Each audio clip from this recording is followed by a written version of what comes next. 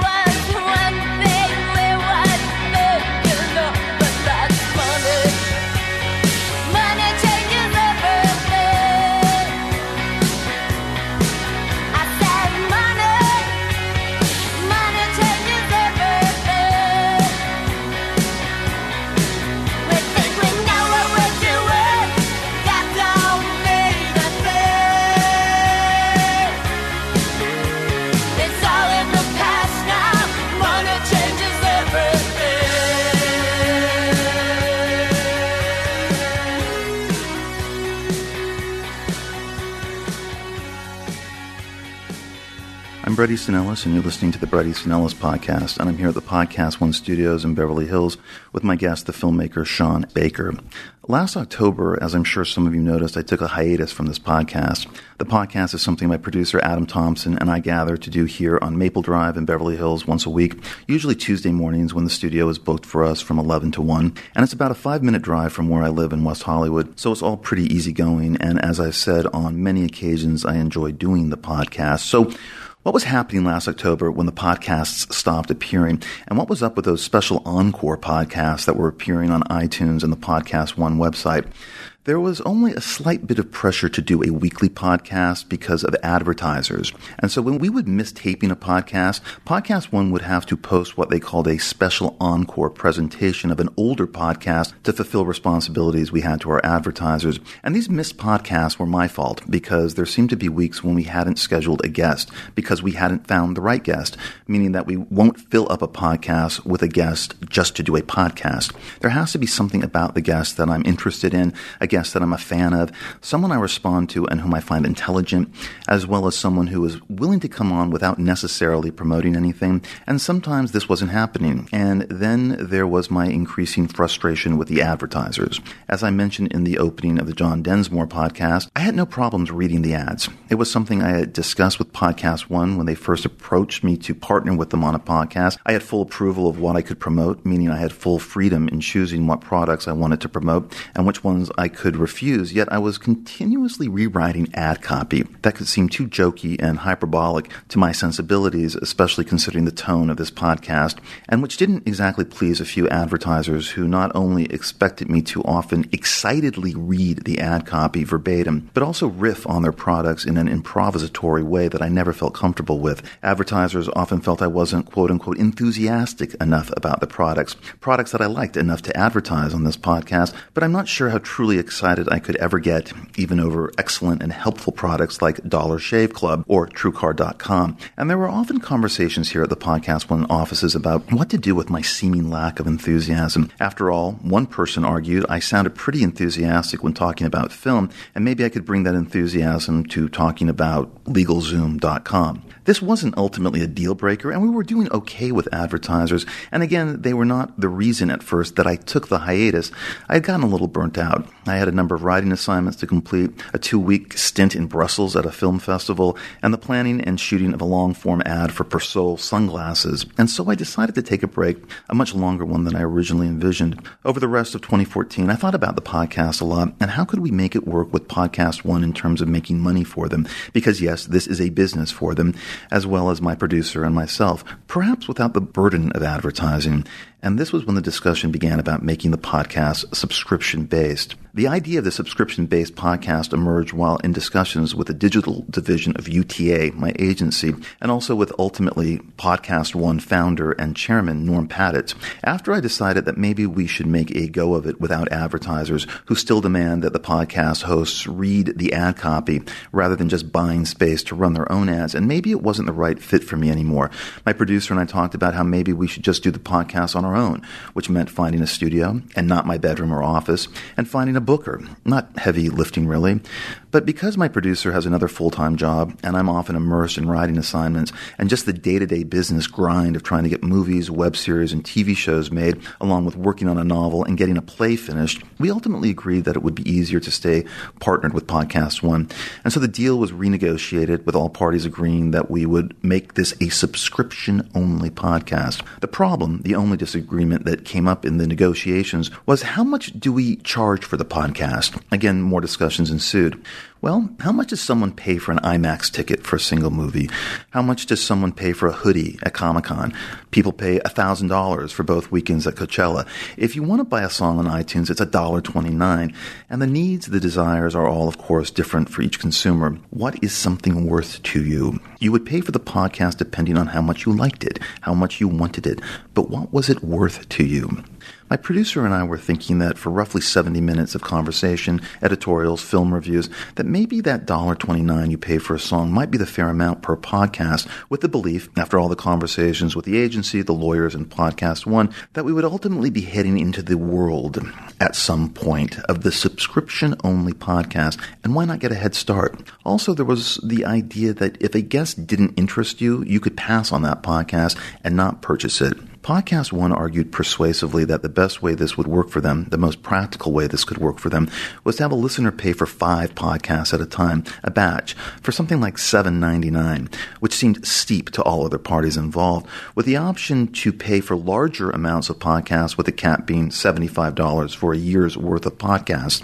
The people representing me, as well as myself and my producer, disagreed with this pay scale, and we disagreed with Podcast One not making them available for purchase on iTunes. You would have to pay for and download the podcast from the Podcast One website only. Full admission, my side was extremely hesitant about this, and there was much hand-wringing. But that hand-wringing was often pushed aside by curiosity.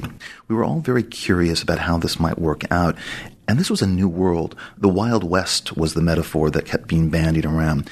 So we went ahead, completed the deal, and I did an interview with Playboy, briefly discussing why the podcast would be coming back, but as a subscription-only podcast. And we began taping a batch of new podcasts in April and started putting up these new podcasts the first week of May. The reaction among a few of my friends, as well as fans of the show on social media, was swift and harsh. How dare we make anyone pay for a podcast? And I got into a few defensive arguments with friends who were fans as to why I thought this was the future. And I still do, by the way, not directly in this moment, but I still believe this will be coming. And their annoyance was loud and aggressive, and I was always being drowned out with a constant reminder from people who had loved the first season of the podcast that they would not be paying for the new season or any season of a podcast, let alone mine. I got into an email back and forth with a young friend of mine in New York who was one of the show's biggest fans. He emailed me weekly on what he thought of each show, and who ripped into me, as many listeners did, calling me greedy and Empire. I actually thought charging for podcasts was post-Empire, but obviously I was in the minority. And when I wrote back to my friend defending my position about paying for the podcast, he cut me off by saying, "Stop it, you sound like Madonna." I had no idea what that meant, but it was obviously an insult of some kind, and I stopped engaging. I decided to let the podcast speak for themselves, and so they started airing in that first week of May. The introduction of the sentimental narrative in the first monologue set up the main theme of the second season of podcast, and an interview with a young, mostly unknown filmmaker, Alex Ross Perry, who had made a movie that I was a big fan of called Listen Up, Philip. And again, when people who had been waiting 8 months for a new batch of podcasts realized they would have to pay, the vitriol was overwhelming, with very few, if any, supporters of this idea. But full disclosure, they actually existed. people were actually paying for the podcast. And yet, because this was subscription-based, there were fewer listeners, and so there was very little talk about the new episodes in social media, even though I noticed here and there someone would post something about the new podcast. Like so many digital platforms, it is still surprisingly difficult to get numbers, to actually find out how many people have downloaded individual podcasts, and my agent, who had negotiated the deal, finally got the numbers from the first few weeks of people who subscribed, and I thought the initial number was quite grim, much lower than I expected, though both my agency and Podcast One pointed out that the numbers were growing from that first somewhat barren week exponentially, and if they continued to grow at the rate they were growing, then we would be making, at a certain point, more than what we had been making through advertising. Now, the problem for me was not necessarily the money, though the idea of putting out another 20 or so weeks of podcasts to surpass the amount we made through advertisers seemed fruitless to me, because even if Podcast One and I were making money off the podcast, we would still be reaching a small fraction of our original audience, and we would probably not ever get to half of what that audience initially was. And yet we could be making not an insubstantial amount of money by sticking to the subscription-only idea of the podcast. And yet something bothered me, and it was this idea that we were not reaching as many people as we could because of the pricey subscription, and we never would. This to me had not been a financial misstep, but in this moment an ideological misstep, and it began to gnaw at me, and my defensiveness about this new way of representing the podcast turned to frustration. And so after a lot of hand-wringing, a decision was quickly made by myself, and it took a week to pull the paywall down and get everything back to some semblance of order, a relief to me and my producer, because the idea of having to lock down an interesting guest every week began to seem overwhelming, as well as making sure the quality level was high enough to justify the expense. Those things had become a distraction. What if it wasn't a good podcast? What if the guest had nothing to say? If this was free, no problem. But if it was $7.99 a month, yikes. There was also the idea that a subscription might dictate what guests we should have or shouldn't have on the podcast if fans were paying basically $8 a month. Roughly, I was constantly reminded on Twitter by irate fans what Netflix basically costs. And so the subscription ended, people who had paid were quickly refunded, and Adam and I heaved a huge sigh of relief, and quickly the audience came back. Further update, this morning I just recorded a new ad for TrueCar.com. One of the reasons I like doing this podcast is to be able to introduce someone like Sean Baker to listeners of this podcast, and I am not talking about Sean Baker of the Atlanta Falcons, or Alex Ross Perry, or Jonathan Ames, or being able to talk with Matthew Modine for over an hour about how grueling it was to star in Stanley Kubrick's Full Metal Jacket, or simply chat about horror movies with Ty West or Alexander Aja, or allow Rose McGowan to offer a scathing takedown of sexism in Hollywood, or let Anthony Jeselnik just talk about how much he loved one of my books mid-podcast. It's my podcast, and I can do what I want, and no one dictates who the guests are. And as I said earlier, I like having on people I'm interested in, and especially if they are people that very few listeners have heard of, and therefore we can introduce them and their work to the podcast audience. So who is Sean Baker, and why is he on this podcast today? Though I found out subsequently he's well known in indie circles, I hadn't heard of Sean Baker until I watched a screener of Tangerine a few weeks before the movie's release in July. And as someone who I thought closely watched the independent film scene, I was surprised that I hadn't heard of Sean Baker before this movie. And so I watched his 3 previous films and was somewhat blown away, because Sean Baker over the last decade has made some of the most interesting and entertaining and emotional indie movies that you've never seen. And when I say indie, I'm talking about budgets that range from $3,000 to a high point of $235,000. And these aren't experimental films. They are widescreen, suspenseful, funny, sad movies, often cast with non-performers and unknowns, about financial despair, about surprising alliances, about outsiders usually not at the center of indie films, either set in New York or Los Angeles. And though the situations his characters find themselves in are wrenching, they're never painful in the miserablest way that, say, the Safdie brothers have trafficked in lately, and are usually redemptive but in subtle and hard-won ways. Baker likes story, and he likes incident, and he likes surprising the audience, and he's an entertainer. Even with micro-budgets, he makes visual entertainment, in some ways with very mainstream stories played out in conventionally dramatic ways, and finding within these budgets a cinematic magic that Baker argues you just can't buy, even if Baker himself would prefer prefer to make large-budget movies on 70 millimeter. Like so many filmmakers now in our DIY culture, he has learned to adapt, often gloriously so, to the new realities of movie culture, and he has probably, I would think, surprised even himself along the way with what he has been able to achieve. The movies he's made, and I haven't seen his first one, are Takeout, which is a suspenseful, often harrowing movie about a young, illegal Chinese immigrant who works as a delivery boy for a tiny restaurant in the Upper West Side, and on the rainy day the movie takes place, has to earn as much money as he can in tips to pay off his debts to a loan shark. And despite the $3,000 budget of this movie, this is some of the most moving neorealism I've seen in contemporary movies, and I don't think I've ever seen a movie this well made on such a tiny micro-budget. This was followed by Prince of Broadway, which was presented by Lee Daniels, and is probably the best movie Lee Daniels has ever presented. And it could share its plotline with numerous three men and a baby scenarios, centered around an illegal immigrant, this time from Ghana, a fabulous, wildly comic, and finally very touching performance from Prince Adu, working at the streets of New York's wholesale fashion district when an ex-fling, out of the blue, suddenly drops off a toddler who she insists is his baby, and takes off, leaving him with a child to take care of while his already precarious life begins to fall apart. Tightly constructed, but it has a startling, improvisatory feel to it, and it's both very funny and heartbreaking. This led to Baker's biggest budget movie, Starlet, made for $235,000, and it's set in the San Fernando Valley, where we follow an aimless 21-year-old actress, Dree Hemingway, who finds $10,000 tucked away in a thermos she buys at a yard sale and tries to befriend the much older woman who is bitter and annoyed she bought the thermos from without telling the older woman about the money. And we realize the money was put there by her deceased gambler husband. Suddenly curious about this older woman's life, but the movie also reveals that the actress is an up-and-coming porn performer being groomed for porn stardom, whatever that may be. Manohla Dargis of the New York Times called it a thrillingly, unexpectedly good American movie about love and moral awakening, and I wholeheartedly agree. Though do not be surprised by how matter-of-fact the movie is in its depiction of the porn industry, and don't be shocked by the brief hardcore porn, that is, if you don't get it on iTunes, that enters into a key scene in the movie. And yes, it is very tastefully done and necessary, and watch out for the startling, deeply moving final moments. So, Starlet looks to be Baker's breakthrough movie. He wins the Independent Spirit Awards, Robert Altman Award. It's a completely engrossing comedy drama, rigorously well shot, and looks to be the breakthrough that Baker has been waiting for. It's a very commercial, in its own way, indie movie, and we'll talk about what happens to a young filmmaker in this day and age where nothing is a certainty, and one can languish in film festival after film festival and not be able to pay the bills even when your movie is almost rapturously received and awarded. We'll get back to this period after Starlet and before Sean Baker's latest movie. So what has come next for Baker is this summer's most talked about indie movie, Tangerine, which you might know is a raucous, dirty comedy about one day and night in the lives of two transgender sex workers, Maya Taylor and Katana Kiki Rodriguez, on the streets of Los Angeles on Christmas Eve.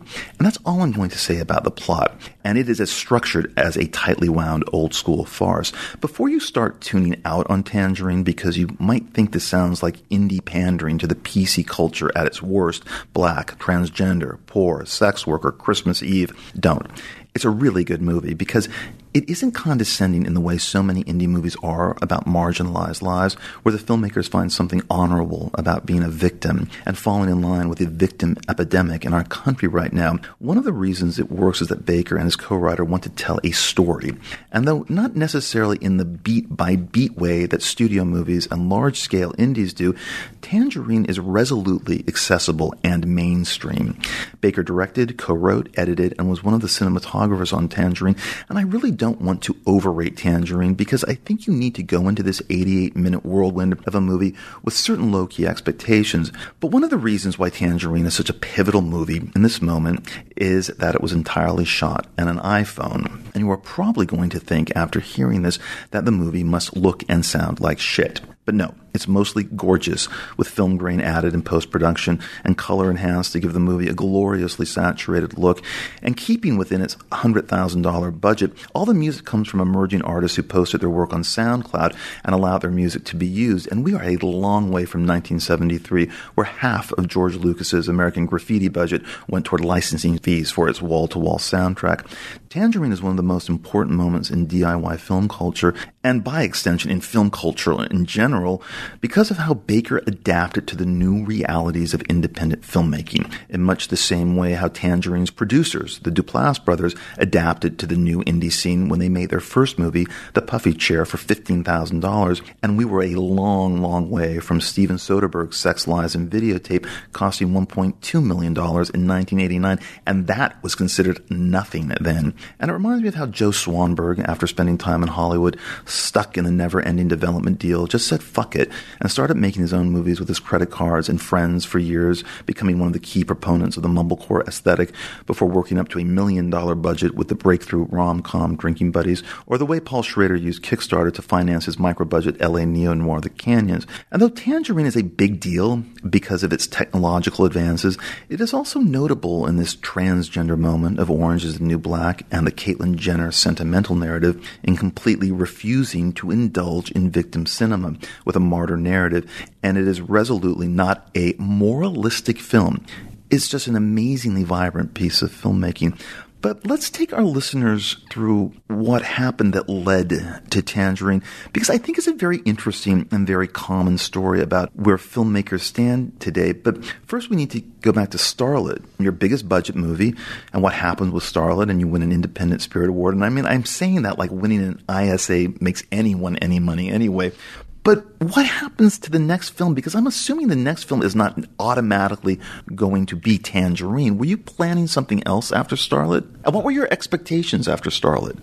I mean, in this moment of Starlet, you must think, okay, God, I kind of did it. I mean, I'm getting a rave review from Mandola Dargis.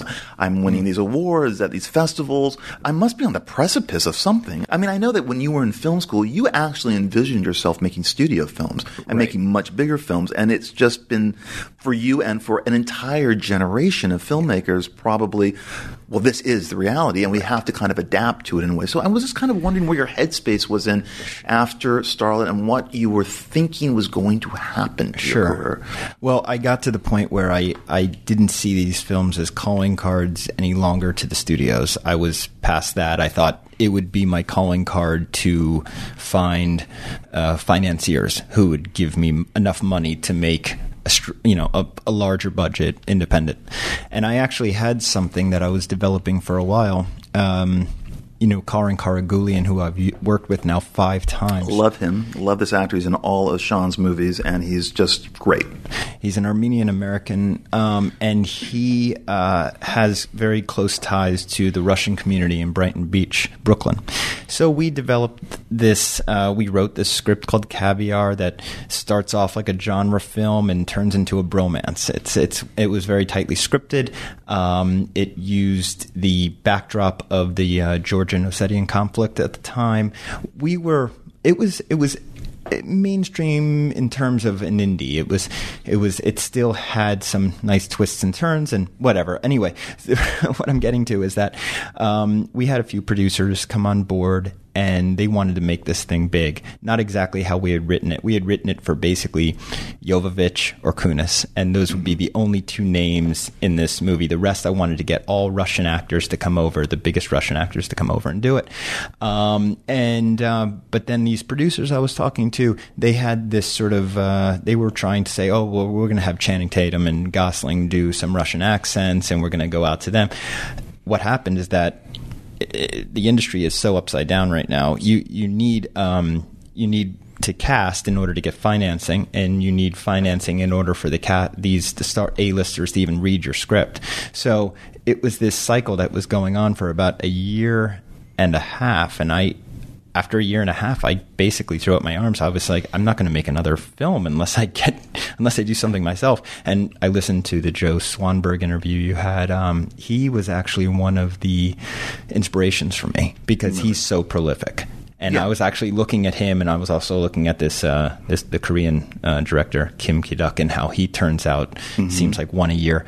And I just said, you know what, it's time for me to do something quickly because I feel like I'm drowning. You're originally from back east. I always hear you say you're 20 minutes outside of Manhattan, so you're in New Jersey, basically. Yeah. So you grew up in New Jersey. Yeah. And when did you become interested in movies, and when did you realize that this was going to be your future? Oh, it was one of those first grade. My mother brought me to the local library in Millburn, New Jersey, and at the time they were showing these I believe, it was first grade, but from what I can remember, it was actually like 16 millimeter film loops that they were showing of the old Universal monster films. Mm-hmm. And I remember the images just seared into my prefrontal cortex where it's like, I remember this shot from the Mummy, him being stabbed with the rod. I remember the image of Bela Lugosi when he's first revealed in Dracula. But the one that really connected with me was the burning mill scene at the end of Frankenstein. Yes. And so they were showing these big key scenes. And I remember that night telling my mother I want to make movies. And from that point on, it was like it was that cliche where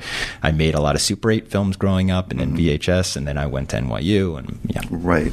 Basically, you moved to LA, and in your neighborhood, you are, I guess, near the corner of Highland and Santa Monica Boulevard. You're taking a walk, you're looking around.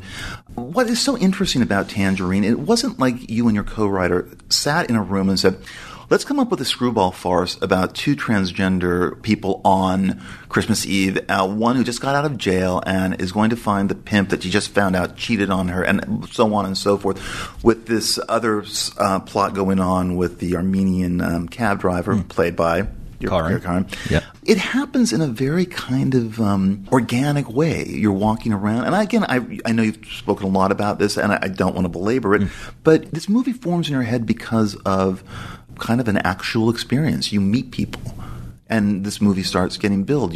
I think you meet Maya first. Yes.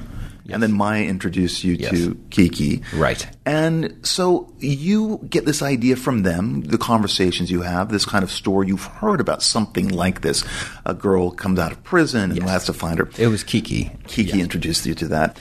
And so you come up with this movie, you write this movie, and you realize at a certain point that in order to make the movie that you want to make, with help, again, from the Duplass brothers, that it's going to work best with shooting this on an iPhone. This has been talked to death, but it's also been great for the movie, I think, because it's gotten it so much attention.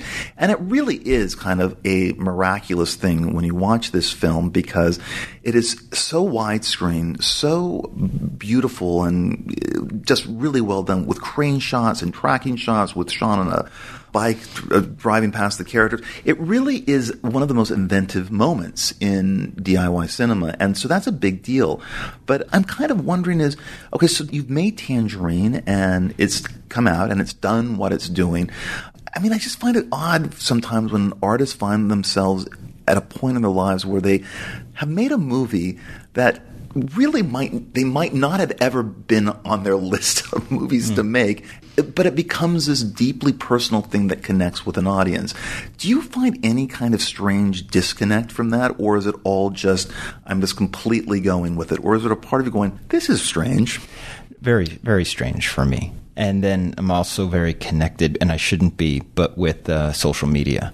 And so I'm a little addicted right now to reading the Twitter feed. Of course.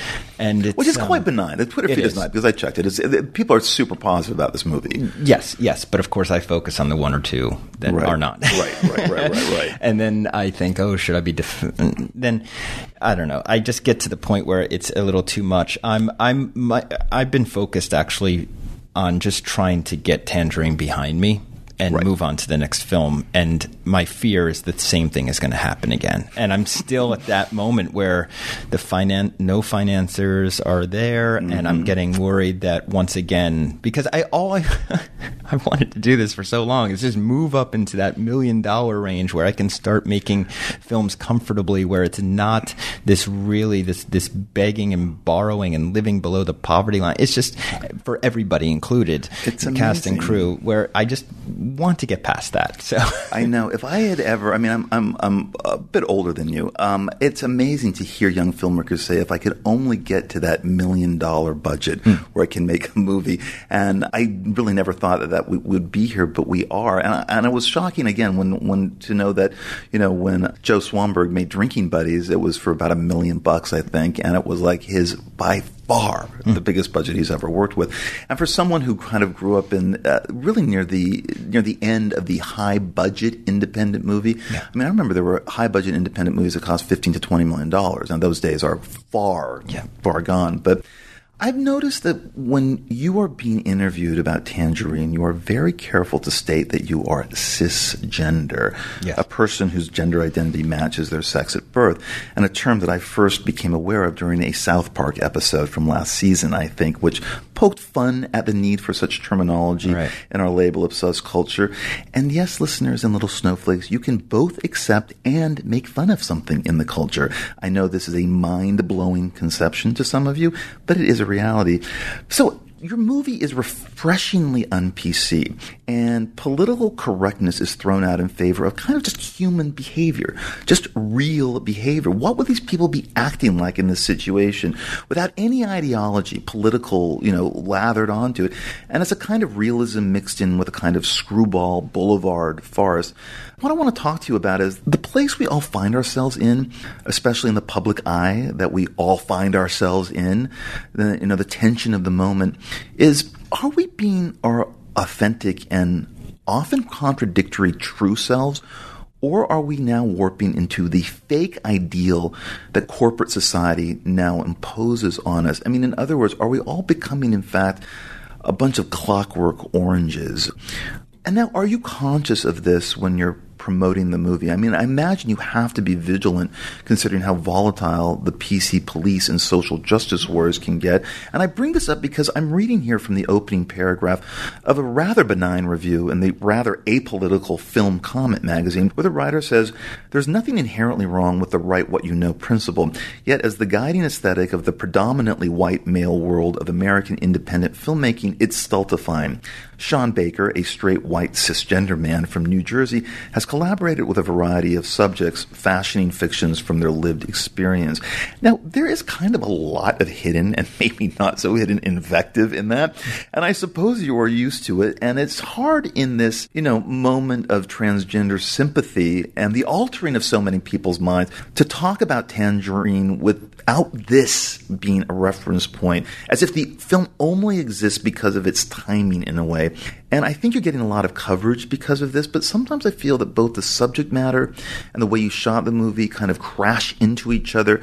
And sometimes this noise takes us away from why Tangerine really works. And that's nuts and bolt movie making and the writing, the script, and the exuberant and very visual and very funny comedy.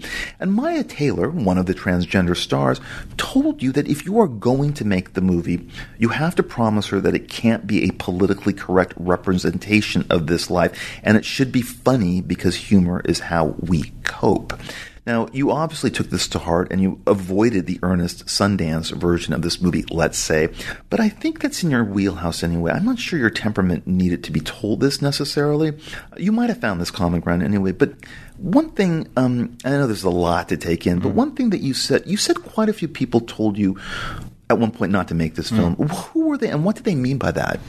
Getting back to the idea of, were you the right person because you are a cisgender white male? Was that the reason, or was it a completely different set of reasons? I think when I was first told not to make it, it was because that person was aware that, he had much stronger ties to the community than I did. This was a documentarian who had made a film about the trans movement, and when I mentioned to him that I might be making a narrative fiction film, I have no idea what it's going to be yet, but I'm going to go down this road. He said, "Oh, I don't want you to do that. That's not a good thing for you to do." I'm bristling, but I'm going to let you finish. And I said, "Well, you don't know exactly how I'm going to do it, so I think you should maybe wait until I can tell you, or you can see it for yourself." But that stuck with me for a very long time because I realized there were going to be people, no matter what I produced, that would be, just against it, just not supporting it. Does that change how you approach this movie at all with your co-writer or not? No, most definitely not, because at some point I just have to get real with myself and say I have to make the best thing that I can do, and who the only people I actually have to answer to were Maya and Kiki in the end anyway. So besides that, I had to at some point pull just I just had to put the blinders on and go forward and make this film. But I have to answer that then getting the film out there, that's been a different thing. I've had to throw the blinders up and then suddenly, be very conscious about how I word things and the terminology, and it's not out of being PC or it's not out of protecting myself. I think it comes from a sensitive place where I'm trying to be sensitive and polite, but it is also quite a stressful thing because I know that no matter what I say 5 years from now, that something might be un-PC. And even if I use, who knows if the term cisgender. What a terrible way to live. What a terrible way for all of us to live. That's why I'm not doing commentary on my Blu-ray, because I know that something I say will be on PC 5 years from now. It's just more about, I guess that is protecting myself, isn't it? Yeah, it is. But I also think that, look, I think you can do the commentary on Tangerine that has to be done is a technical commentary, don't you think? Tell people how you got those like little mini crane shots and how you got these tracking shots. I think that's the commentary. I don't know if the commentary is on gender or transgender lives or sex workers or anything, but I think that is the most valuable commentary that you can have. Some people think just the opposite. Like, really? For example, when I just showed the film in Sydney, and a lot of people came up to me afterwards and were like, we're so upset at the Sydney audience for asking you only technical questions. There wasn't one question to do with gender and identity and, the movement at the time, at this point in time. But that's what I was talking about. There is that notion. I mean, look, anyone can make a movie. Anyone can make a movie now. And you proved it. You can make a movie on your iPhone and with some cash from the Duplass brothers. Right. But anyone can make a movie. How do you get it seen? How do you get... That's the key thing. That's the thing that Paul Schrader was most worried about, the Canyons, and I think that's one of the reasons why he cast Trainwreck Lindsay Lohan in it, is because it definitely made the project more visible. And his concern wasn't making the movie. He said, we just got on Kickstarter, we raised some money, we'll shoot it around town. It's getting it seen. And I think part of the narrative that Tangerine that's so great is the iPhone technology that's used, and using those 3 iPhones, using the apps and using the lens to clip on the iPhone to give it that widescreen quality is a vital part of why this movie is talked about and noticed. And now, look, it's not as if, and I'm not saying this in any denigrating way, it's not as if this is the greatest film ever made and has to be talked about only in terms of its subject matter. Yeah. It's great that you hit this moment in the transgender narrative of it all, and also that you moved the dial technologically for filmmakers who can say, because I remember you, I guess, went to Sundance this year and you expected to see a bunch of iPhone movies, and there weren't any, you said. Yeah. I thought that this would be the year where there would be at least 4. I just assumed it just because we're there and now that we can shoot HD on our iPhones, why not? But I also know that you never want to do that again. You're never going to make a phone on an iPhone. Well, it's not. I mean, who knows where we'll be in 5 years? Right. I mean, even since we shot this film a year and a half ago, supposedly you can shoot 3K already on your iPhone. Crazy. Yeah. But, I do, and this is where a lot of like the DIY filmmakers and the community, they get upset at me when I say this. But I honestly still love celluloid, and I want to shoot on film. Please. Yeah, I really feel as if you have the means to do it, you better do it, because we're running out of time, and I want to get there. I want to get back there. I mean, I shot my first film, which I know you haven't seen, but that was a film called 4-Letter Words. I shot on 35 using all the short ends from Terry Gilliam's 12 Monkeys way back in the day. So, and it was a wonderful experience. I still have that thing where I can scan it into a 4K. It'll be just as beautiful as the day I shot it. My last 4 films, I'm getting worried about how I'm even going to archive this stuff. I'm getting worried that my digital files will disappear one day and during an electric storm or something. So, anyway, that was a tangent. But I wouldn't do it right now because that was for many reasons, and one of the main reasons is also I just want to mix it up next time. I don't want to give people what they might expect. Right. But getting back to that thing, it is. I mean, I could sort of see the tautness in your face when we were talking about doing the commentary for Tangerine, because it does. It just happened to me. And I think everyone's learning right now in this moment. Right. I know that GLAAD, for example, just put out their rather bossy rules of etiquette on how to deal with transgender people.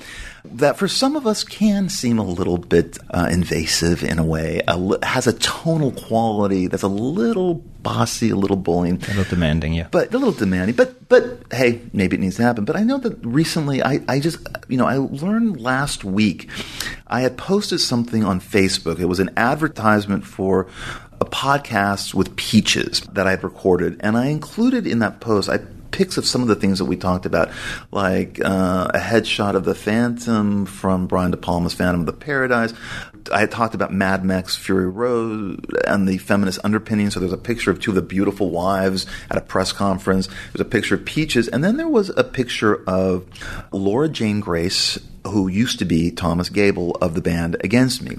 I have been a fan of Against Me ever since they appeared, and I had a huge crush on Thomas Gable. And it was quite a shock for me to see this transgender into Laura Jane. But I loved the last record, Transgender Dysphoria Blues. And so I listed all the things that we talked about in this podcast. And automatically, the first comment I got on the Facebook board was from a social justice warrior, a young, very mean-looking girl, not that you all look that way, who wrote, "Sharing before pictures and dead-naming trans folks is a dick move. Stop it." And she went on to say in another post that I had disregarded the feelings of Laura Jane Grace by doing this, by having a picture of Thomas somewhere nearby. And I went to the girl's Facebook page, and I didn't really want to tell her that about a month earlier I had done a similar thing because I was so into Transgender Dysphoria Blues, this Against Me record, that I tweeted about it. And I did 2 pictures of Thomas as a young man and kind of mid-career in the band on stage, and then 2 pictures of who he had transgendered into, Laura Jane. And I thought it was kind of an amazing thing. The record is all about that. And Laura Jane Grace had not only favorited the tweet, but retweeted it. And I kind of was thinking, do I want to even get into this? Do I want to tell the girl that, it is different. We're all moving in. We all have different opinions and ways of dealing with it. It's always about the individual. Yeah. That's the key thing. What is happening to the individual? And why is everyone being sucked into this groupthink ideology? Right. That's exactly why I always say in the end that the only 2 people I truly have to answer to are my 2 collaborators, Maya and Kiki. And I can't be some people. You know what it is? Some people think that you make a film like this and automatically this is representing the entire every trans person out there, the entire all the communities. And in the end, it comes down to this. It comes down to, first off, it's individuals. That's how my characters have to be seen in these movies. They're not representations of entire communities. But plus, my film in the end is about a microcosm. It's about a city block. Yeah. It's in Los Angeles, and it has to be seen that way. It's funny. James Ranson just recently, James Ranson's in the film. He plays Chester. I do. He was in a short I made. Oh, which one? Oh, these haven't been released. I just made a bunch of shorts, and James starred in one where he didn't have any dialogue. He just had to walk around a pool at night quite drunk, and then he gets abducted. Interesting. I got to see this. Okay. Anyway, I love James, and I love that he's in your 2 movies, and and he's great in Starlet too. Yeah, I was introduced to him through Ken Park, Larry Clark's film, and he made me laugh in that film. So I said, I'm going to work with this guy someday. Anyway, so he said that.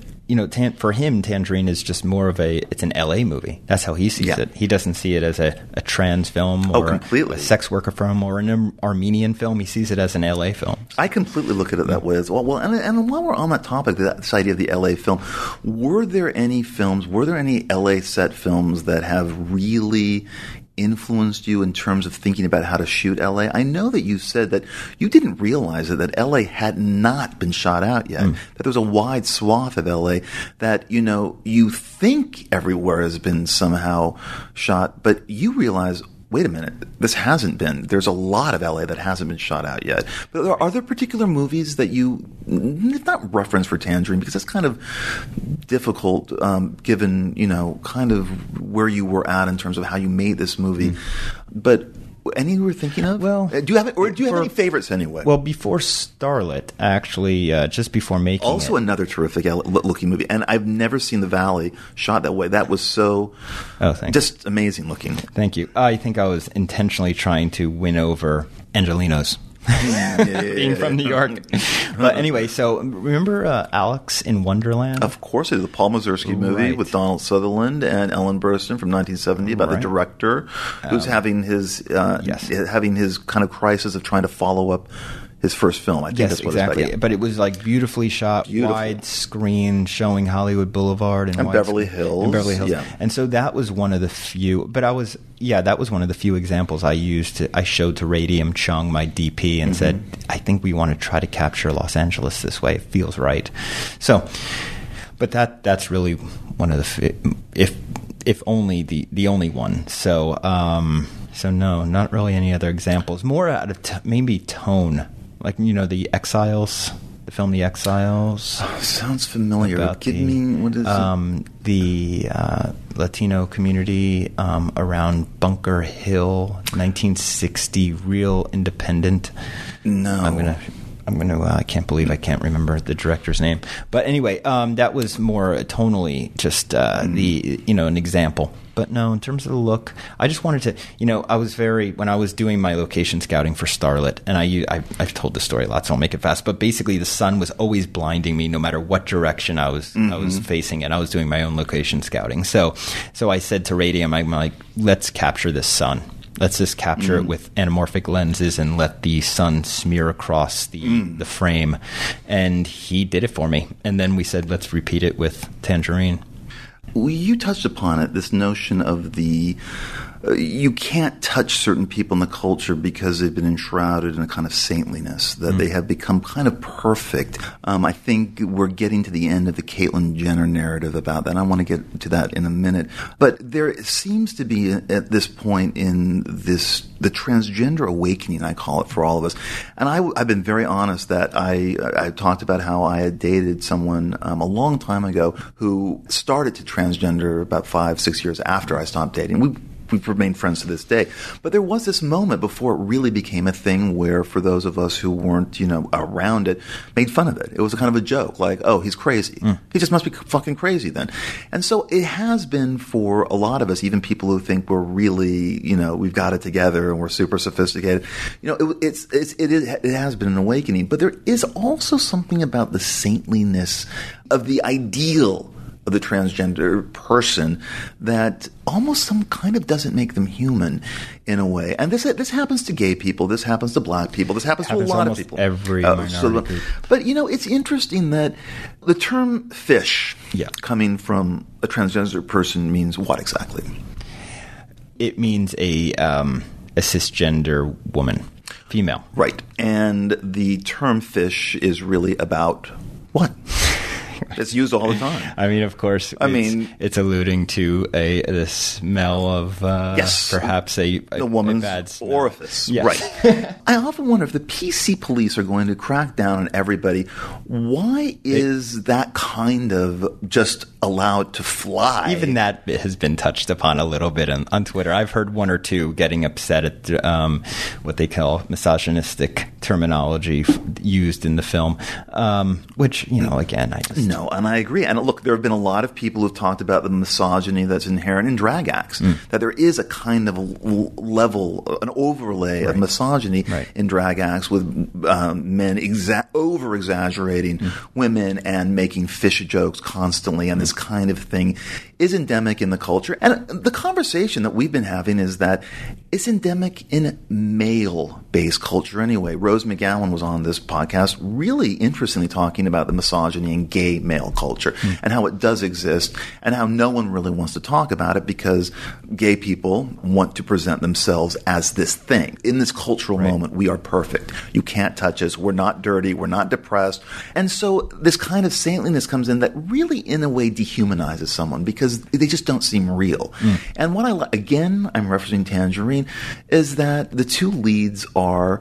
they are not sparkling beacons of happiness and progressivism. They're real people, and they're characters first and foremost, with all their flaws and their craziness and their despair. And I know I keep hitting on that, but I think that's such an important part of this movie and the way that you approached it. Yeah, I think people, when they bring up, well, you brought up the fish thing, and then there have been a few reactions about the misogyny. Perhaps they see it as misogyny in Tangerine. I would say there is a pressure, a struggle between two communities, and I did this in Takeout too, where when we shot at this Chinese restaurant on the upper west side of Manhattan, and we saw a constant tension between the Asian community or the Chinese community and the black community right there. And we had to show it, because if we didn't show it, it wouldn't be an honest film. And we're also showing it in Tangerine. I mean, just through the way that they refer to women. There's the underlining well, it has to do with identity and the fact that I think she feels betrayed so much by what has – I'm talking about the Cindy character. The Cindy character has felt betrayed so much in the actions of her boyfriend. The one really scathing, biting, extra little element to this is that it involved somebody who is a cisgender female, and she wants to be 100%. She identifies herself as a woman and wants the rest of the world too. So there's that pressure, there's that tension there, that extra little bit of tension, and that's why we decided to make this the A plot of the film. I mean, because it's layered in that way, and we wanted to approach this subject. We wanted to cover this subject, but does that make sense? Yeah, it does make sense. And it's really interesting what you say about Takeout, which is, again, a film, listeners, that I really, really recommend. I'm not giving anything away, but there's the climax in the elevator that really does speak to directly what you're talking about in terms of the tensions between the Asian community and the black communities up there. And it is a wrenching, powerful scene that you could see someone reading that scene negatively in a way in terms of the portrayal of blacks. Right. But also it just seemed like in that moment in this film, it would just culminate into that one episode. And it's just a wrenching moment. And again, I really recommend this movie. But I want to talk about reviews and criticism and how filmmakers deal with criticism, how important criticism is. And I also want to talk about bad reviews. And I want to talk about the gay journalist Rich Juzwiak, if I'm pronouncing that correctly, who writes for Gawker, was not a fan of Tangerine and wrote a blistering, somewhat overly PC review and called it the most overrated movie of the year. And now on a certain level, Sean, I gotta say, I'm suspicious of the 100% Rotten Tomatoes thing. I remember when Boyhood came out last summer, a movie that I loved, I really began to feel oppressed by the good reviews that kept pouring forth of it. And I was dying for someone to give it a bad review. Of course. But I don't know about this kind of reviewing, and I'm wondering if a film like Tangerine kind of engenders this kind of thinking. He cited various reasons why he thought it was the most overrated movie of the year. Some aesthetic, some ideological. He hated the movie, and there is the idea within his review that it's a flawed film because you are a cisgender straight white man, and because of this, and I know we've touched upon it before, but I'm more or less talking about the idea of the review. And because of this, he calls the movie insulting. He writes, "I didn't know the extent of their identities beforehand, but it didn't surprise me at all to discover that Sean Baker and his co-writer are white, straight, cisgender men. And my own personal thing, I actually thought you guys were gay. I didn't know until I met you. So it just proves that everyone has their own mirror that they bring to the situation." So, of course, the trans women they dreamed up are prostitutes, and they supposedly did so with help from Rodriguez and Taylor, as well as the transgender prostitutes they befriended along the way. And I wonder how much more typical and threadbare their characters would have been without outside input. He goes on to quote the actor, activist, author Calpurnia Adams, who wrote an analysis of trans stereotypes in media, and Juzwiak accuses you of representing 3 of the 4 Ps Adams cites, which are prostitute, psycho, poor thing, a.k.a. the noble victim. Look, I personally think you avoided this, and that what you did was, in fact, progressive. We were actually trying to think of which we understood 2 of the Ps, but we were trying to figure out which one of the other 2.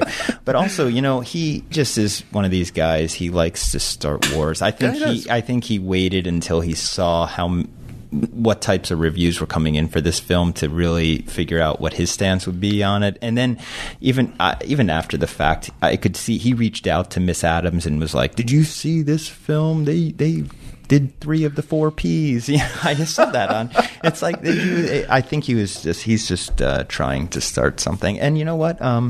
I think it's just such a ridiculous argument that I didn't even finish the review. I got about 3/4 through it before just giving up on it, because I realized there's just the agenda just to fight. But throughout your career, you have gotten very good reviews, it seems. Though I remember there was a couple reviews for Starlet that took you to task for the porn moment in that movie. And someone calling it was like saying that this film was like a beautiful flower that was blooming out of like a septic tank. I remember that line. And I kind of like that, actually. I like that line, too. I love that idea. Yeah. But as someone who has, you have been, helped to what degree by good reviews, but it has been like a mainstay throughout your career. You've been a pretty well-reviewed filmmaker. Yes. And how much has this helped? But it's helped. I guess it's helped. I haven't. I've continued making these. Look, when it comes to the negativity stuff, or like people who don't like what I do or have issues with what I do,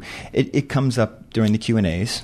While we're having screenings, that's a lot of it. And over the course of the last 4 films, each one I've been in some very hairy Q&As in which people have attacked. And do you keep your shit together? Oh yeah. Okay, never lost I it. hear there was I wasn't even there, but I hear there was at USC there was quite somebody who stood up and really attacked my co-screenwriter and Maya. But in the end, I was I'm sort of a people-pleasing person. I feel like I want this is just my own issues, but I want acceptance, and I don't want to insult people or rub people the wrong way, but yet then I make these films that sometimes do, so it's very masochistic in a way. But I'm doing what I feel is the right thing. I'm doing what I think is the most respectful and least condescending, or just doing something that's not condescending, and that some people just find. As we were getting back to earlier, with like going the most PC route with these films, walking on eggshells, treating these people as treating any of your characters as a saint is just so dishonest in the end. So I really don't have any. I'm not even going to sit here, and I can't sit here and defend my films, because I really feel that puts me in a position where I'm actually feel defensive. I'm not defensive about these films anymore.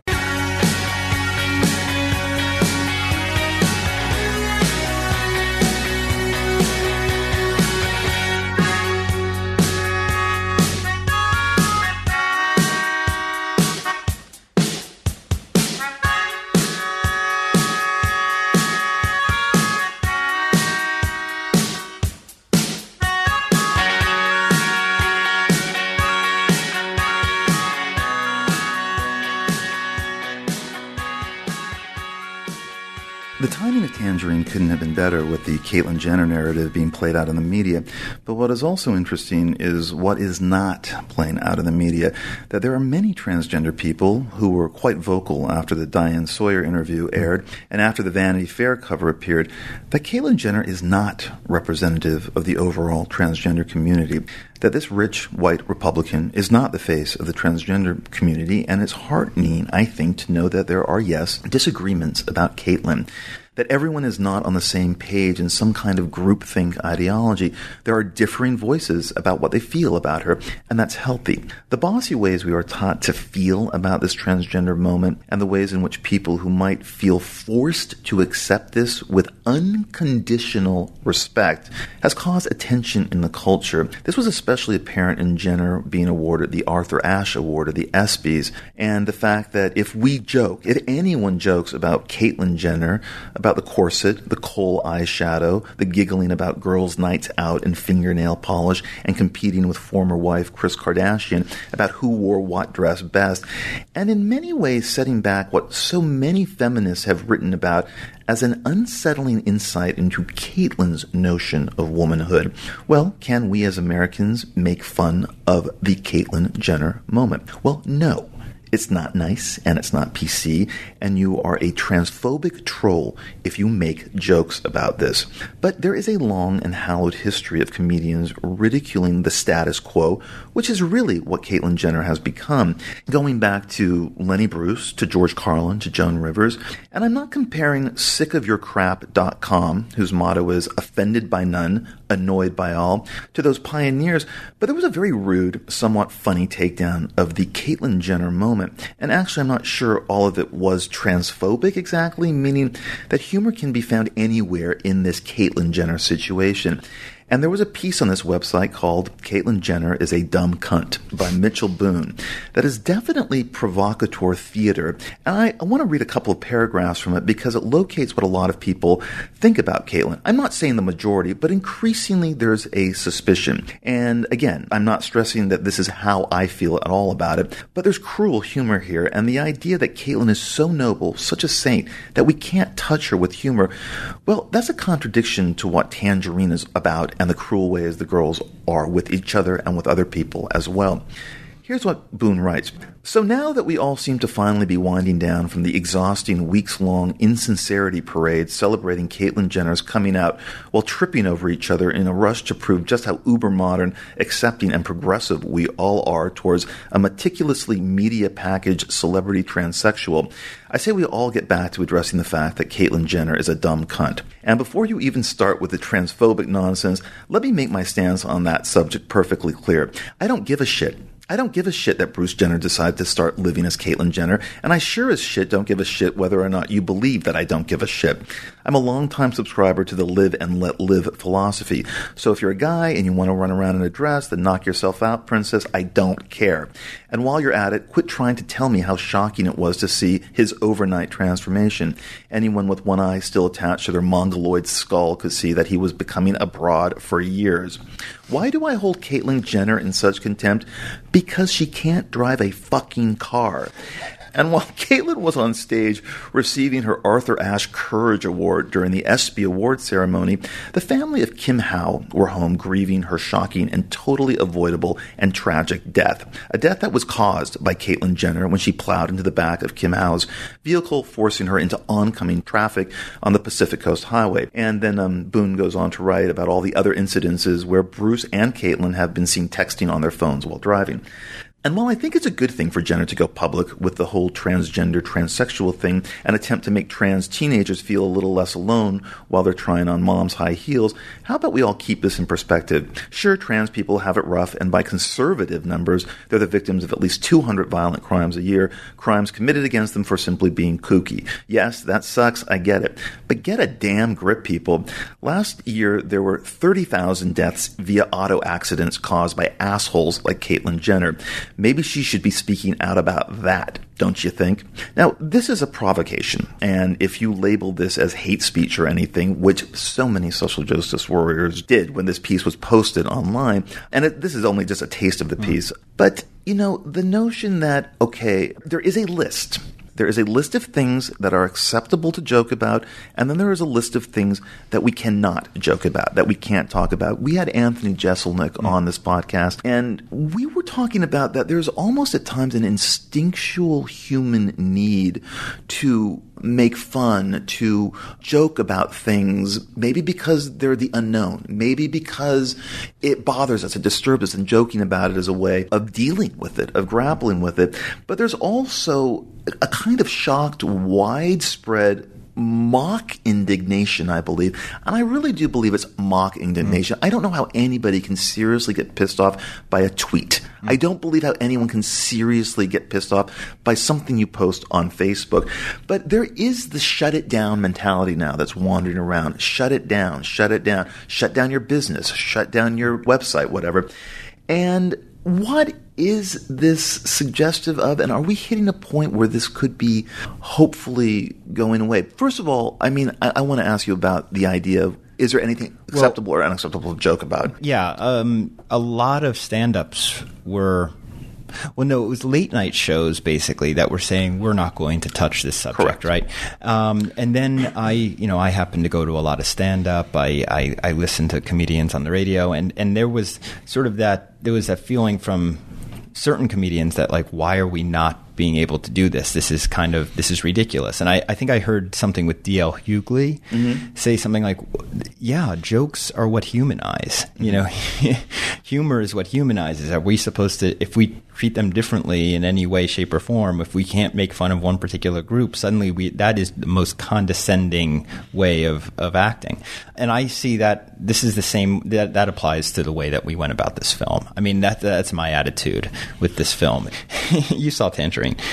You could take the basic plot of Tangerine about a girl with a broken heart who finds out that her boyfriend has been cheating on her and is now going to be on a mission to find the girl who's part of that affair. You could take that plot and throw it down anywhere. It could happen in suburbia USA with this really pissed off cheerleader.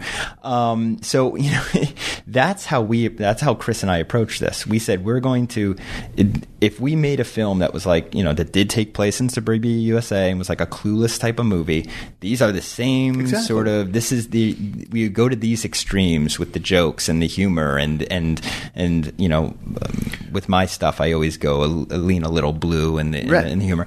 That's stuff that I would do in that community. Why not in this one? There's also, and you said, and I think something about this movie is true, that Chris is much more enthralled to the mainstream kind of movie making, which you can see in Tangerine because it is not experimental. It is not indie aimlessness. Mm-hmm. It is a very tightly structured series of scenes that lead to a big climax. Yes. And you said that you're slightly more moodier. You have a more European sense.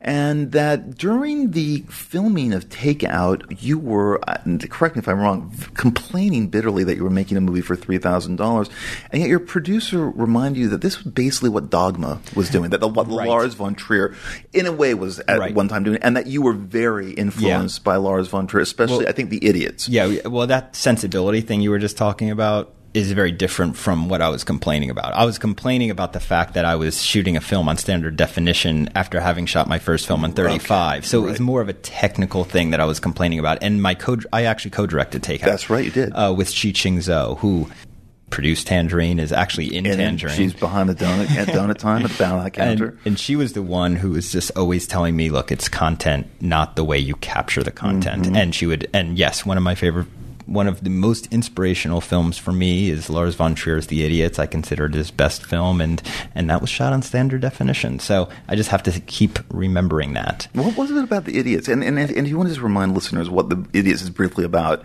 Well, it's about a group of people who decide to perform as if they are mentally handicapped in public. Feeling that it leads to some sort of catharsis, right? Yeah. And it just truly is for me, it's a perfect blend of and it's a flat out comedy, by the way. Well, I was going to say it also has it's not flat out. I would say it definitely has a lot of comedic elements, very uncomfortable comedic elements too. Yes, and it doesn't shy away from what I guess could be considered on PC.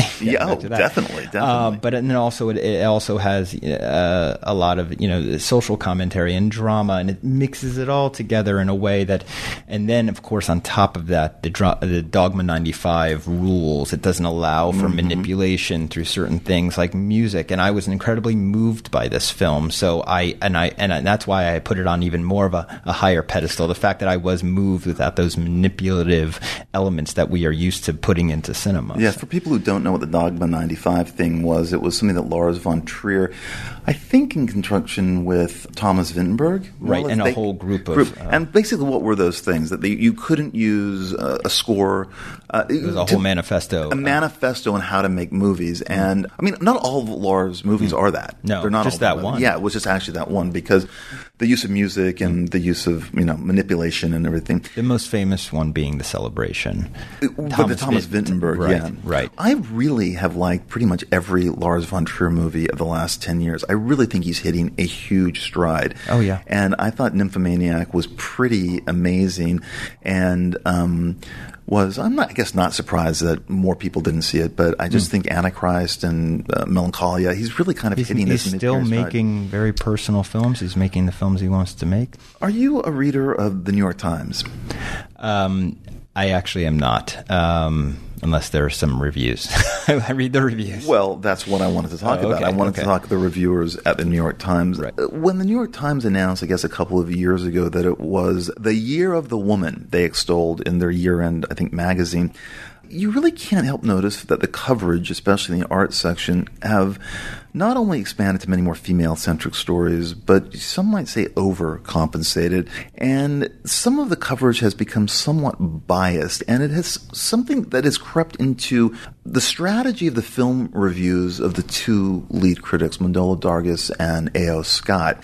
And it's become so noticeable that it has become a topic of conversation among filmmakers I know here in LA and financiers and people working within the business, that the reviews have become incredibly female-centric, that there are times when films are completely overrated because of a kind of gender thing going on in the film, whether it's a kind of nice little comedy like Spy with Melissa McCarthy is kind of loudly cheered as something more than it is, and that there are odd times when Mandola will, in an otherwise favorable review of Paul Thomas Anderson's Inherent Vice, immediately attacks a scene where a woman uses her body as a sexual prop and goes ballistic on this one scene and then kind of drifts out of the review. And I was wondering, first of all, have you noticed that? And do you think this ties in with a theme that we're, and again, I don't want to lead you on to this because I feel like I'm leading you on with it. No. But have you seen this?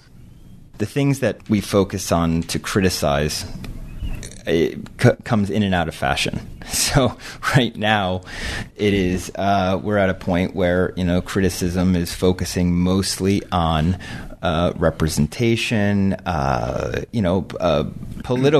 very political topics. And in this case, I don't know if I've noticed that exactly, but with the New York Times, but I've definitely noticed. I think I've noticed a trend with reviews to always have to find either a flaw or a strength in the way that a film in a particular political topic. Mm-hmm. So, which is it's an important thing to do, but it's also something that is so clearly fashionable. It's so clearly the topic of the day. So therefore, we have to comment on it. But it's so interesting. I really doubt that Pauline Kael would have ever done that. Mm-hmm. I really don't think James Agee would do that.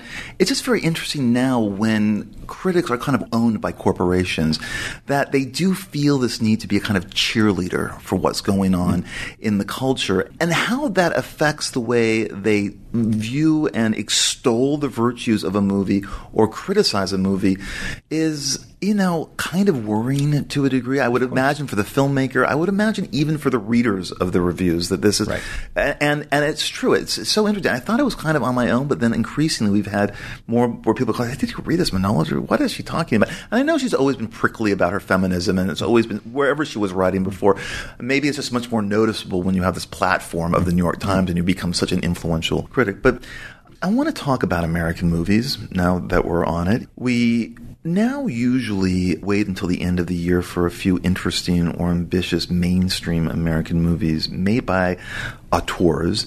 But, each year it's getting dicier, and it's more noticeable than ever that there's a seasonal thing in American movies. There is the first 9 months, and then Toronto happens, and then they all start pouring in, the awards movies. Yeah. And yes, last year Grand Budapest Hotel opened, I think, in March. Boyhood opened in June, but that's kind of an anomaly. That doesn't really happen. Now, everything is, and you can already look at the schedules, the year-long schedules. What is opening in November and December? Right. And it's become this thing that I think affects me and other people I know who are cinephiles.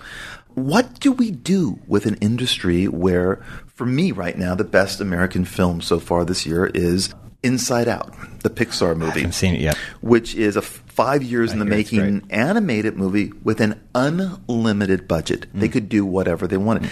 And you can see that. You can see that kind of imagination on the screen. Right. You can see at times, and it's a conversation that I had kind of with James Gray on this podcast, that, having the resources can really make a movie an experience. Yeah. And he was saying that what's so sad about the current state of independent movie making is that he misses not having that palette, those colors to play with, that canvas to draw on anymore. Yeah.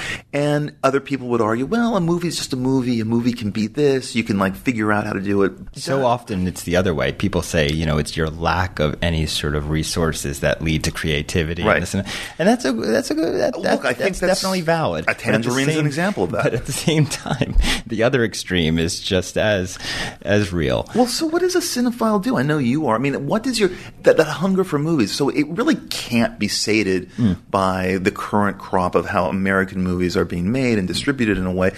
I guess it's from watching old movies now. I watch a lot more foreign movies now. Yeah, I watch as much as humanly possible. Yeah. I watch a little too much, actually, I think. And now that there's just so much content out there, you get to a point where you're about to give up. But yeah, I have to stay. Of course I watch the classics, and of course I watch as much foreign as possible.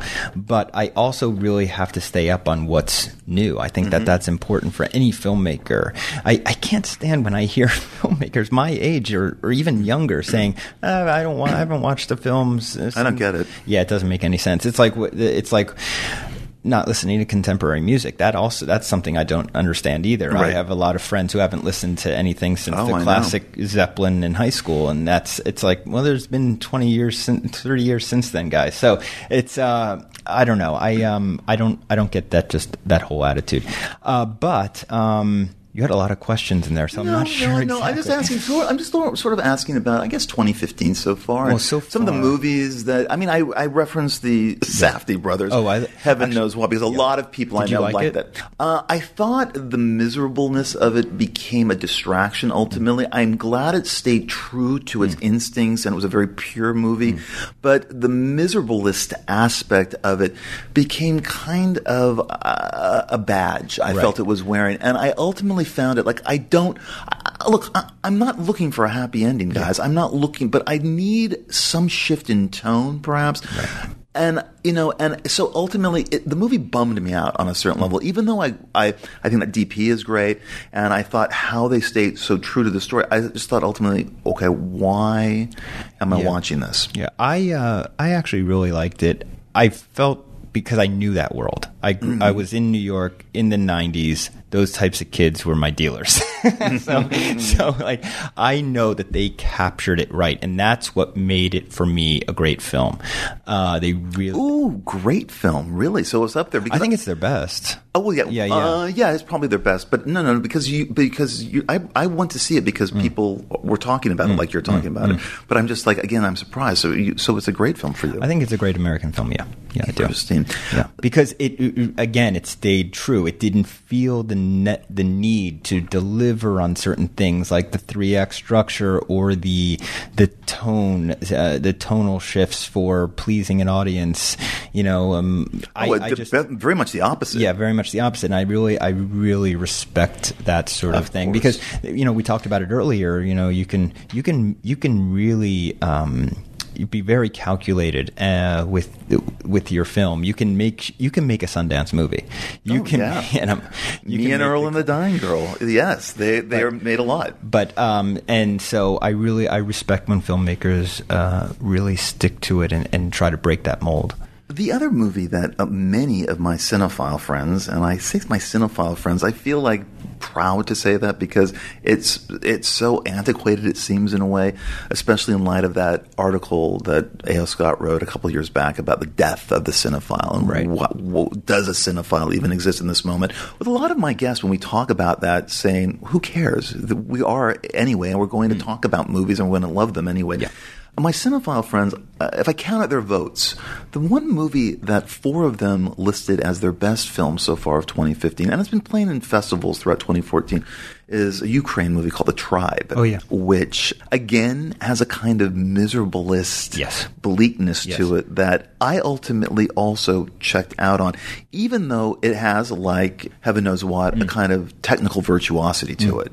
It's quite amazing, actually, technically. But there is also a 6-minute static abortion scene that I felt, okay, well, it's a young filmmaker. He's probably very proud of this for being so unflinching, when finally I just felt it was kind of a fake dare. And I didn't really... I totally agree with you. I just thought, okay, so why not just go all the way? Yes. Why not have a shot of her vagina open up with the clamps? Right. Why not show the blood spurting out? Right. It's kind of an artistic fetishization that just left me completely It wasn't cold. just that scene, actually. For me, it was a lot of the previous violence as well that just, unfortunately, did not deliver in terms of just the realism, which was what bothered me. The end scene, I thought, was extremely realistic.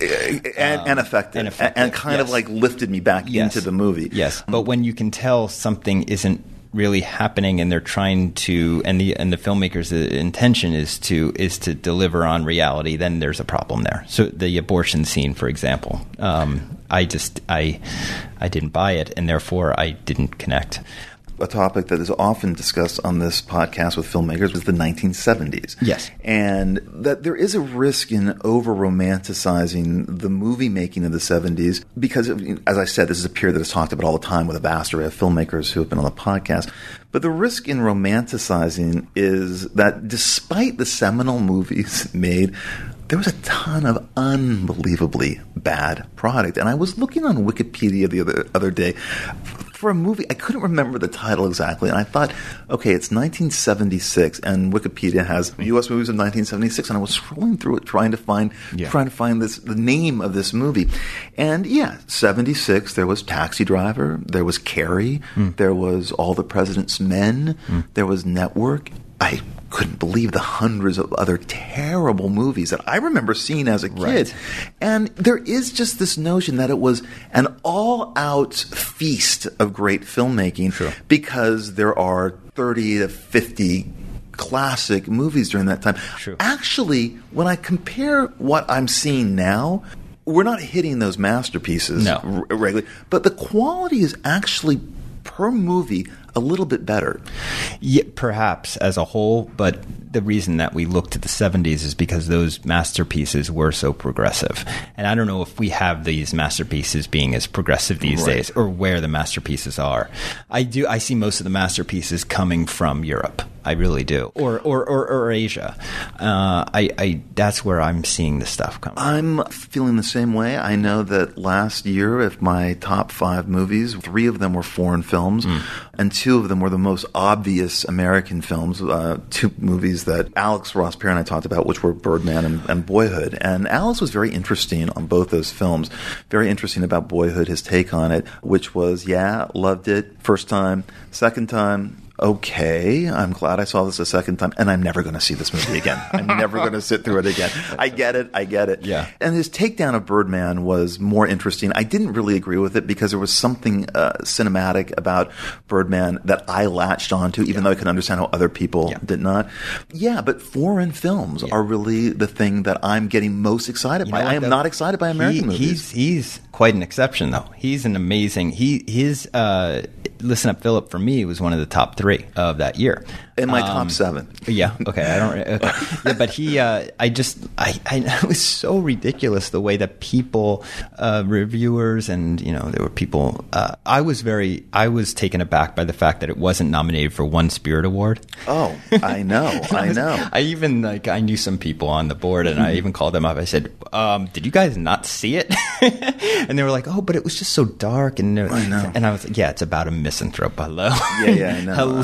So. It really makes me worried for this kind of major chord culture where we have to like everybody or everyone's a victim. That's the other thing that goes on. But, to kind of wrap it up, I mean, when I think of people who've been on the podcast, there are filmmakers who are pessimists. Michael Tolkien, who's made a couple of films but is primarily a writer, thinks it's completely over. It's gone. That film culture is gone. The film intelligentsia is gone. That the internet has cracked up everything into niche culture, that it's all niche. There's no concrete film culture. James Gray, slightly pessimistic too. And then there are optimists. Jason Blum, the producer, is very optimistic about this moment because he thinks anyone can make anything they want anytime they want to. For example, you and I could leave this podcast studio and go shoot a movie in the lobby of my building if we wanted to today, and just get people to be in it. Right. It's just getting seen is the problem. I fall somewhere in between. Yeah. Because I just, and you know what? I have to say this. I'm just really disappointed with American audiences. I really am. And you know what? I blame many different, I blame the industry. I blame corporate corporations for their way of approaching filmmaking. But I also have to just say that when it comes down to it, the American audience has been given so much, and they decide to take certain things, and they decide to take the superhero movies, and they decide to pay for films like that in the theater when they could be keeping the more, I think, the tougher films, the films that are personal. I'm not going to use the word indie on this because it doesn't need to be independent to be progressive in its thinking and to be offering new ways of approaching subjects. I just feel I'm really disappointed that the U.S. audience seems to always want just the popcorn fare. And, it's a sad thing. I don't know what to do to correct that. Finally, I am kind of haunted by the fact that it's very difficult to make money in the film industry now. Andrew Haig, the director of Weekend, and one of the key creatives I'm looking, who's on this podcast, has said that he made no money off Weekend. He expects to make no money off his new film that won, I think, Golden Lion. Oh. Was it? No, right, in Berlin for Tom Courtenay and Charlotte Rampling. And then he said, but I remember getting into this business not to make money. I remember getting into this business not to make money. If it happened, it would happen. Yeah, but there's a difference between not making money and being in major debt because of it. You know what I mean? I think we've reached the point where filmmaking is fallen into hobby territory that we are basically borrowing rent money at this point. You need a second job. You need to find something else to support your living, basically. How are you doing it? Well, I'm not. I mean, Tangerine really put me in the hole. Where I had to now borrow money from parents for rent. And I'll be very honest about that because I'm lucky enough to have two supportive parents and at my age to not have cut me off. But, I hope they see it as a temporary period of my life. I mean, I was at one point, able to live properly. I was one of the creators of Greg the Bunny. That's right. And this show supported me for over a 12-year period of time in which I did not have to worry about these things. But then when you just focus on independent film and suddenly that's what you're trying to do, it becomes a lot more tough. And I feel I consider myself one of the lucky ones because I was able to actually make Takeout, Prince of Broadway, and Starlet while having this Greg the Bunny thing to support me with. I had this alternative career that was basically in the same, it was in the same wheelhouse. I was being able to create and put stuff, out there. So I consider myself one of the lucky ones. I can't imagine people who don't have that sort of that support and don't and have families on top of that. I don't have a family, thank God. Thank God I'm not married and don't have children because I would not be making films, guaranteed. I have a dog to support. I mean, he costs probably more than I do to feed, but still, it's fine.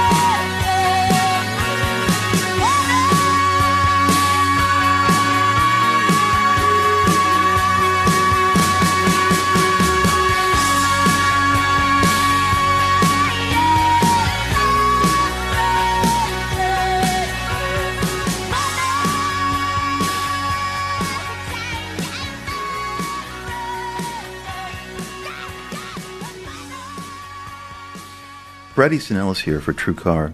People everywhere, no matter where they are, use their mobile phones. So it makes sense a company like True Car would come along and create a mobile app that makes buying a new car simple and fun. You just download the TrueCar app, configure the car you want, and you can see what others actually paid for the same car down to your zip code. Then you can lock in guaranteed savings from TrueCar certified dealers in your area, on average over $3,000 off MSRP. Save time, save money, and never overpay. Download the TrueCar app today.